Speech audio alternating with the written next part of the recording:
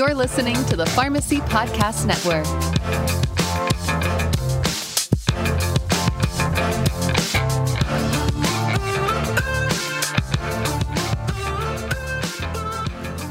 This is the Pain Pod. You want to see pain? Look at these.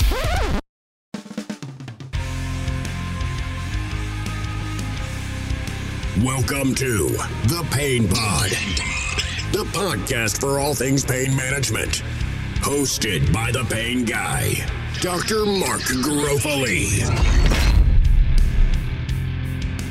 We'll be collaborating with numerous pain management experts, talking about substance usage disorders, the latest treatment modalities, and most important, focusing on the pain of our patients as leading providers of pain care. And now, here's our host, a man wanted in all 50 states, a suburban city-like mountain man. Without the beard. From the hills of West Virginia, and certified in weapons of mass destruction response. It's Dr. Mark Garofoli.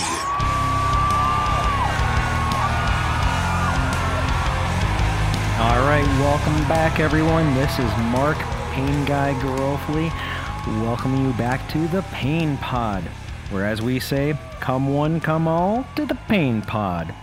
So I'm coming at you, of course, from Morgantown, West Virginia, wild and wonderful West Virginia, nestled in the Appalachian Mountains of America, of course.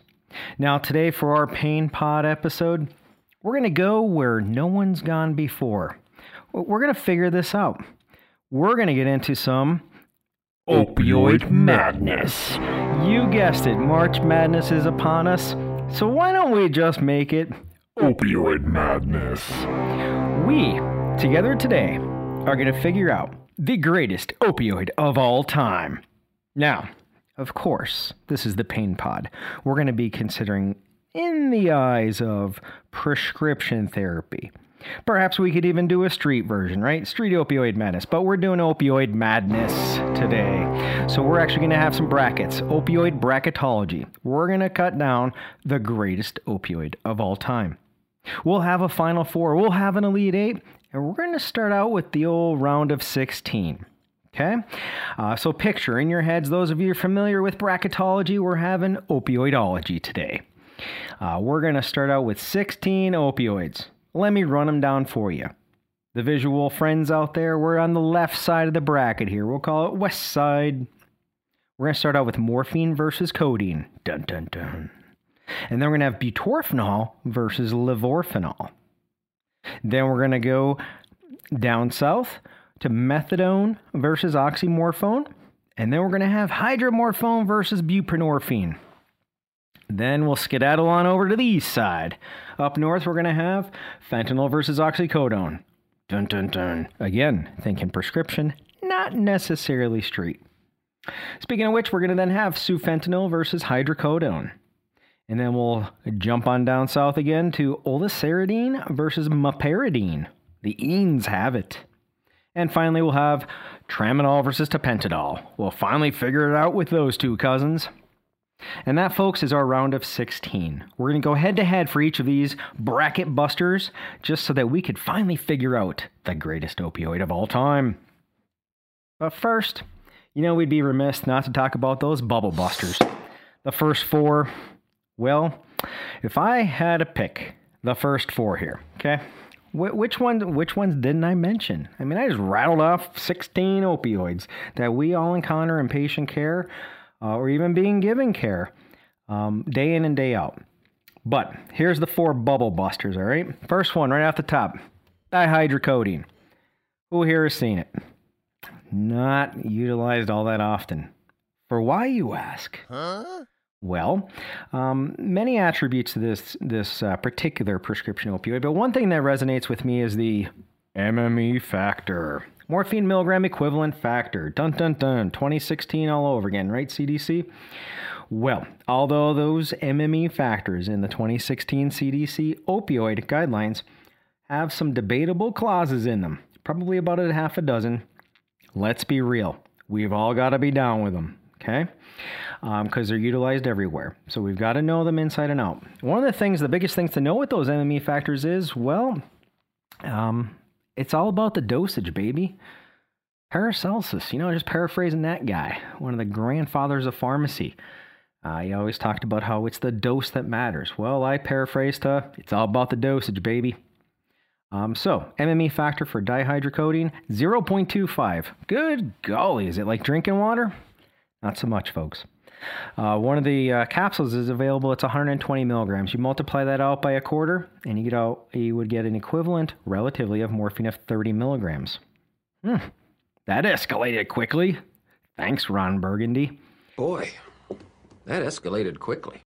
So, big point there. You got to keep that in mind. But it's a bubble buster. Another one, pentazocine. Whew, wicked history there, right? To naloxone or not to naloxone for adding in for the products there. Well, that one, it's got multiple opioid actions. It's kappa agonist, a mu antagonist. Throw in some sigma agonism there while you're at it. MME factor, drinking water, maybe Gatorade, right? 0.37. Well, in the 50 milligram tablet, that would be a morphine equivalent of 18.5. Good golly, we got 3 Vikes there, eh? Yes, we do. But still a bubble buster. And then, check this one out. Can't believe this stayed in the bubble. It's just our society. It's not readily available. Which one could I possibly be talking about? An opioid that's not available easily. You got it right. LDN, folks. Low dose naltrexone. LDN.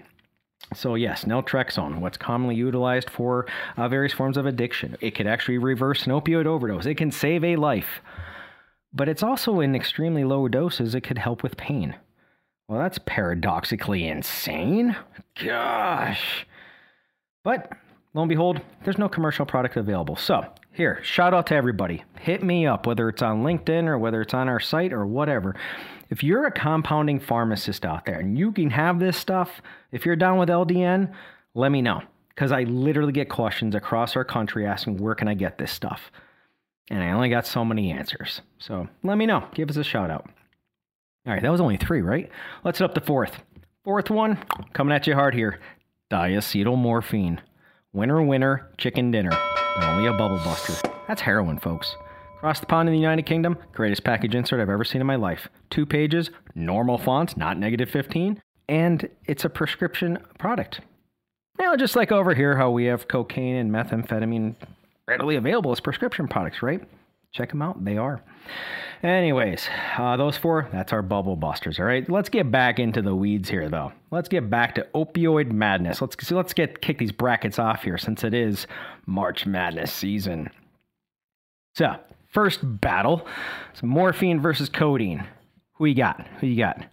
Vegas has literally no options on opioid madness. A lot more for March Madness, though. Morphine. What's he bringing to the table? Well, he's natural. He's actually in the poppy. He must be phenomenal if he's natural, just like cocaine, right? Just like cannabis. And the list goes on, folks. Anyways, it's a natural. It's one of the morphine, thebaine, and codeine actually in the opium poppy.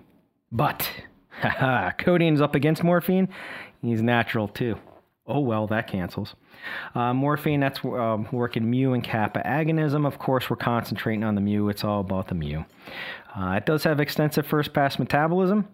But you know what really makes it shine? It's the gold standard of MMEs. For crying out loud, its name is in the MME. It's morphine milligram equivalents. So he's got that going for him. What's codeine going to bring to the table? Well, one of the tricky things with codeine, ironically, emesis occurs more frequently with lower doses, and typically we have lower doses available. So that, well, quite frankly, as a patient, that would suck. Controlled substance classes when it comes to codeine. Oh, goodness, we get some confusion there. Very objective. It's all about the dose and the combinations with others, but it's in various controlled substance classes. And you know what? That just doesn't make my inner professional healthcare folks happy, because that's confusing. So you know what we're going to do here? We're going to say morphine. Ding, ding. You win, buddy. If you're in an MME, you win. Morphine won the first opioid bracketology. Onward. So, what do we have up next? We got butorphanol versus levorphanol. Whew, these two are majestic and barely ever used, eh? They're both fully synthetic. All right, they're going head to head, and they're both fully synthetic.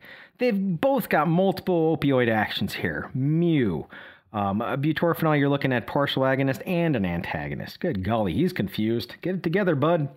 Whereas levorphanol is a mu, delta, and kappa agonist. Oh, by the way, and it's typically all the above for all the student pharmacists out there. How's the levorphanol work? Yes. Wait, is that methadone? No, we're talking about levorphanol. Stick to the program here, folks.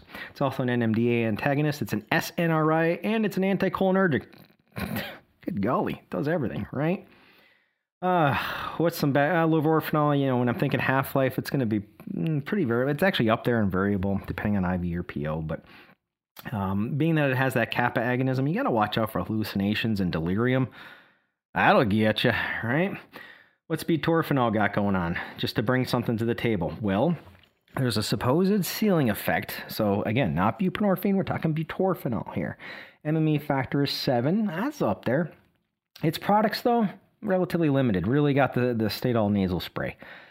One spray of that stuff is basically equal to 7 MMEs, relatively according to the illustrious guidelines. So rather limited. Ding ding, levorphanol wins. Now, since I alluded to methadone, let's bring him to the table. Methadone versus oxymorphone. All right, what do we got here? Overall, methadone, again, how does it work? Yes. You got NMDA, you got SNRI, you got mu. Even better yet, how is it metabolized? Absolutely. You name it, it pretty much is involved, right? Half-life, maybe. Reported 8 to 150 hours. Well, which one? It's either like a week or like a work day. Well, it depends on the dose response curve, whatever the response is, correct?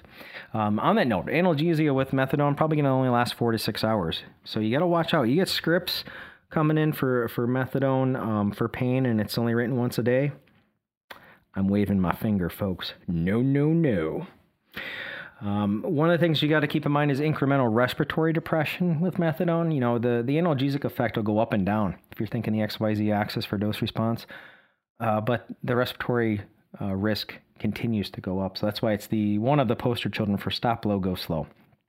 And you know how I say methadone, it's the best of times, it's the worst of times. Thank you, Charles Dickens. It's tricky. But who's he up against? He's up against oxymorphone and the opioid madness. That's a semi-synthetic opioid. It's actually the metabolite of oxycodone. So our illustrious bodies make oxymorphone out of oxycodone. MME at 3, and there's a wicked awesome Opana story. You could check that out anywhere. But that's it, folks. So you guessed it, methadone wins. Best of times, worst of times, won the bracket. Next up, we got, here's some heavy hitters. We got hydromorphone against that good old buprenorphine. Bupe. All right, who are you putting your money on? I got my bets down on Bupe. Let's see how it goes here. Let's talk it through. Hydromorphone, what you bringing? Well, it's the metabolite of hydrocodone. Good for you. It's a mu and kappa agonist. You gotta watch for that kappa delirium, right? And, you gotta kind of watch if people have any renal issues too. And, it's vitamin D on the streets. That'll bring the rush, right? Oof, that's not a positive, though, right? Because we're sticking to healthcare here, folks. Whereas buprenorphine, what you bring in Bupe? Well, it's a partial agonist, which is the most misunderstood concept of pharmacology in the history of mankind. It doesn't mean less effect. If anything, it might mean more in this particular instance. It just talks about how the magnet fits into the key in the hole, that kind of thing. Maybe we'll talk about that again someday. But 3A4 metabolism, you gotta watch with that. You grapefruit lovers, snowbirds, whatnot. Half-life through the roof, reported as 37 hours, day and a half. Wait a minute. So we're dosing it twice a day? Oh, don't even get me going. MME factor, don't even get me going there. I remember reporting that to the CDC a couple months after they released the guidelines in 2016 and said, this just doesn't work. It's got to be 30, if not 80, not 10. So they actually changed it to 30. But now it's nowhere to be found because we don't want to create any stigma. But we need to help our patients. You got the illustrious X waiver, to be or not to be these days, right, folks? A big picture, though, thinking milligram versus microgram. You know what? Micrograms for pain, milligram is for addiction, which people with addiction might have pain as well, too. Accidents happen, folks. All that being said, clearly, buprenorphine wins. So, West Side, done. We've got morphine against levorphanol. That's going to be the first part of the Elite Eight. And then we got methadone against buprenorphine. That's epic. Opioid epic. Let's go on the East Side first, though. All right. If you remember back, probably impossible. First off, we got fentanyl versus oxycodone. Are we talking street here? Technically not, but you got to keep it in mind, right? We're clinicians. We got to keep everything in mind. Fentanyl, fully synthetic. Good for you, bud. It's a mu agonist. No kidding. Transdermal patches. Whoo, doggy.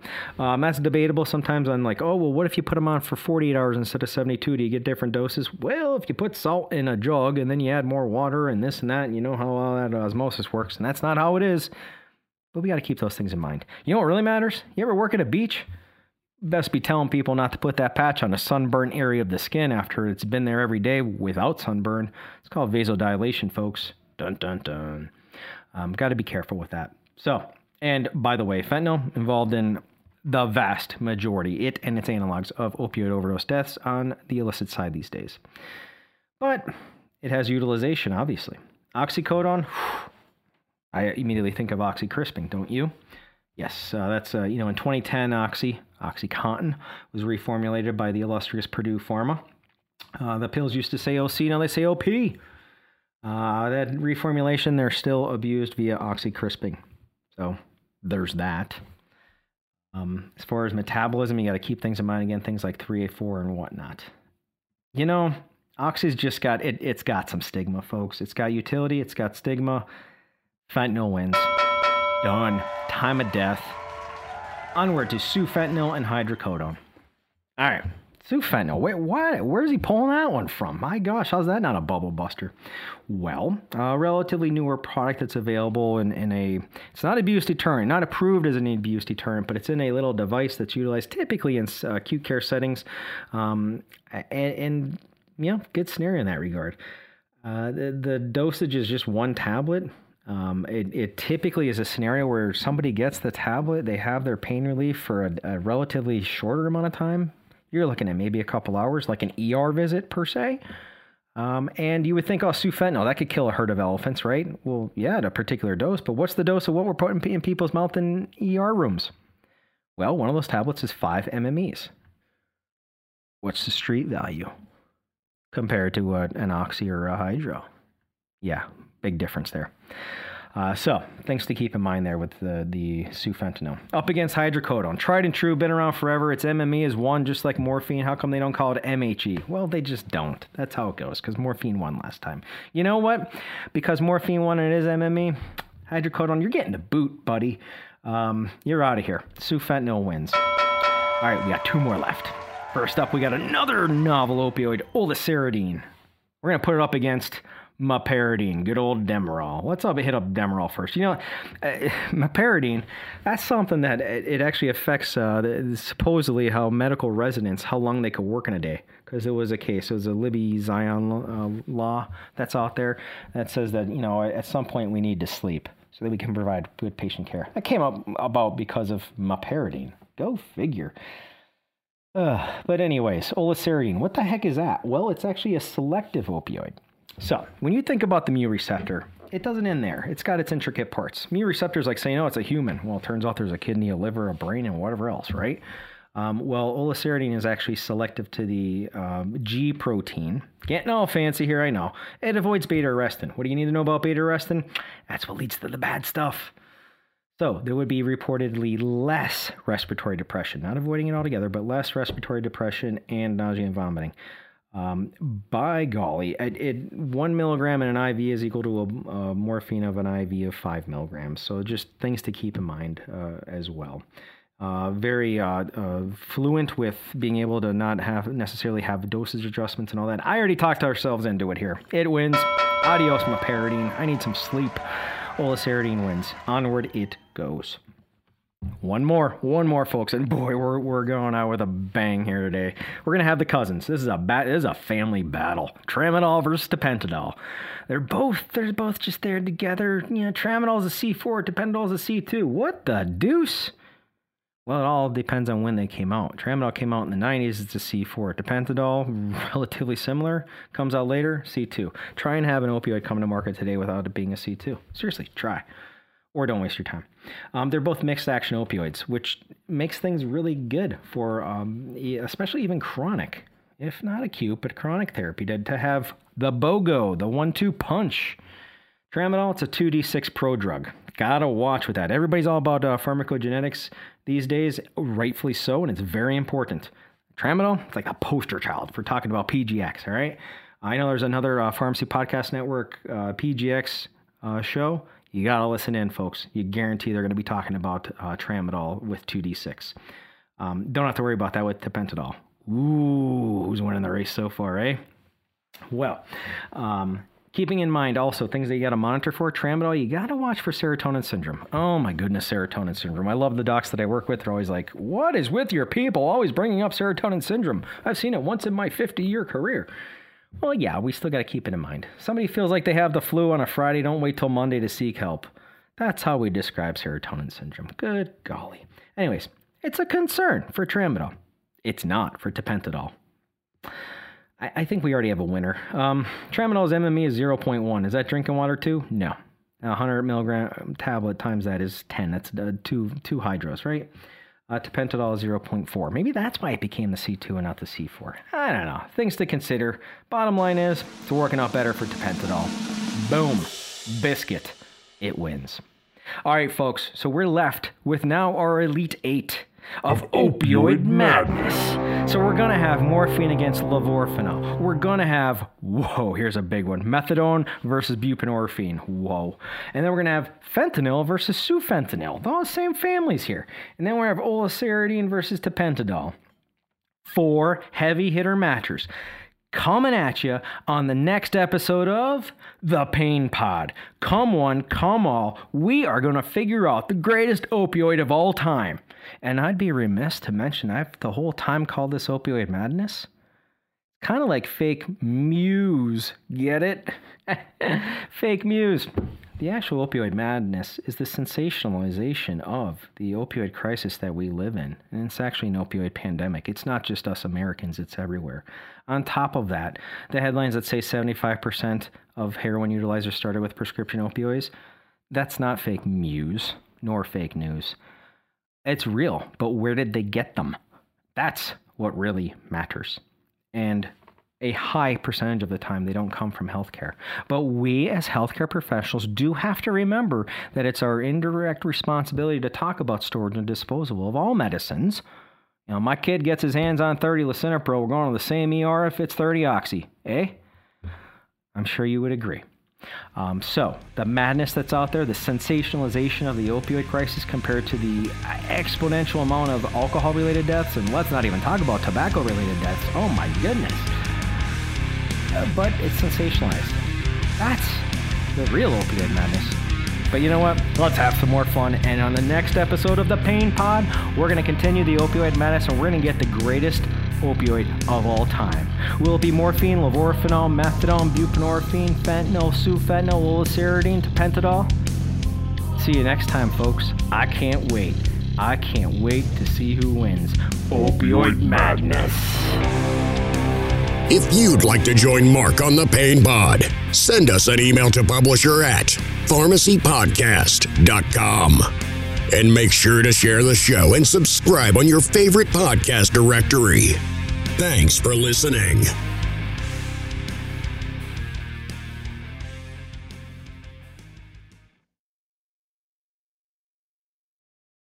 This podcast is a part of the C-Suite Radio Network.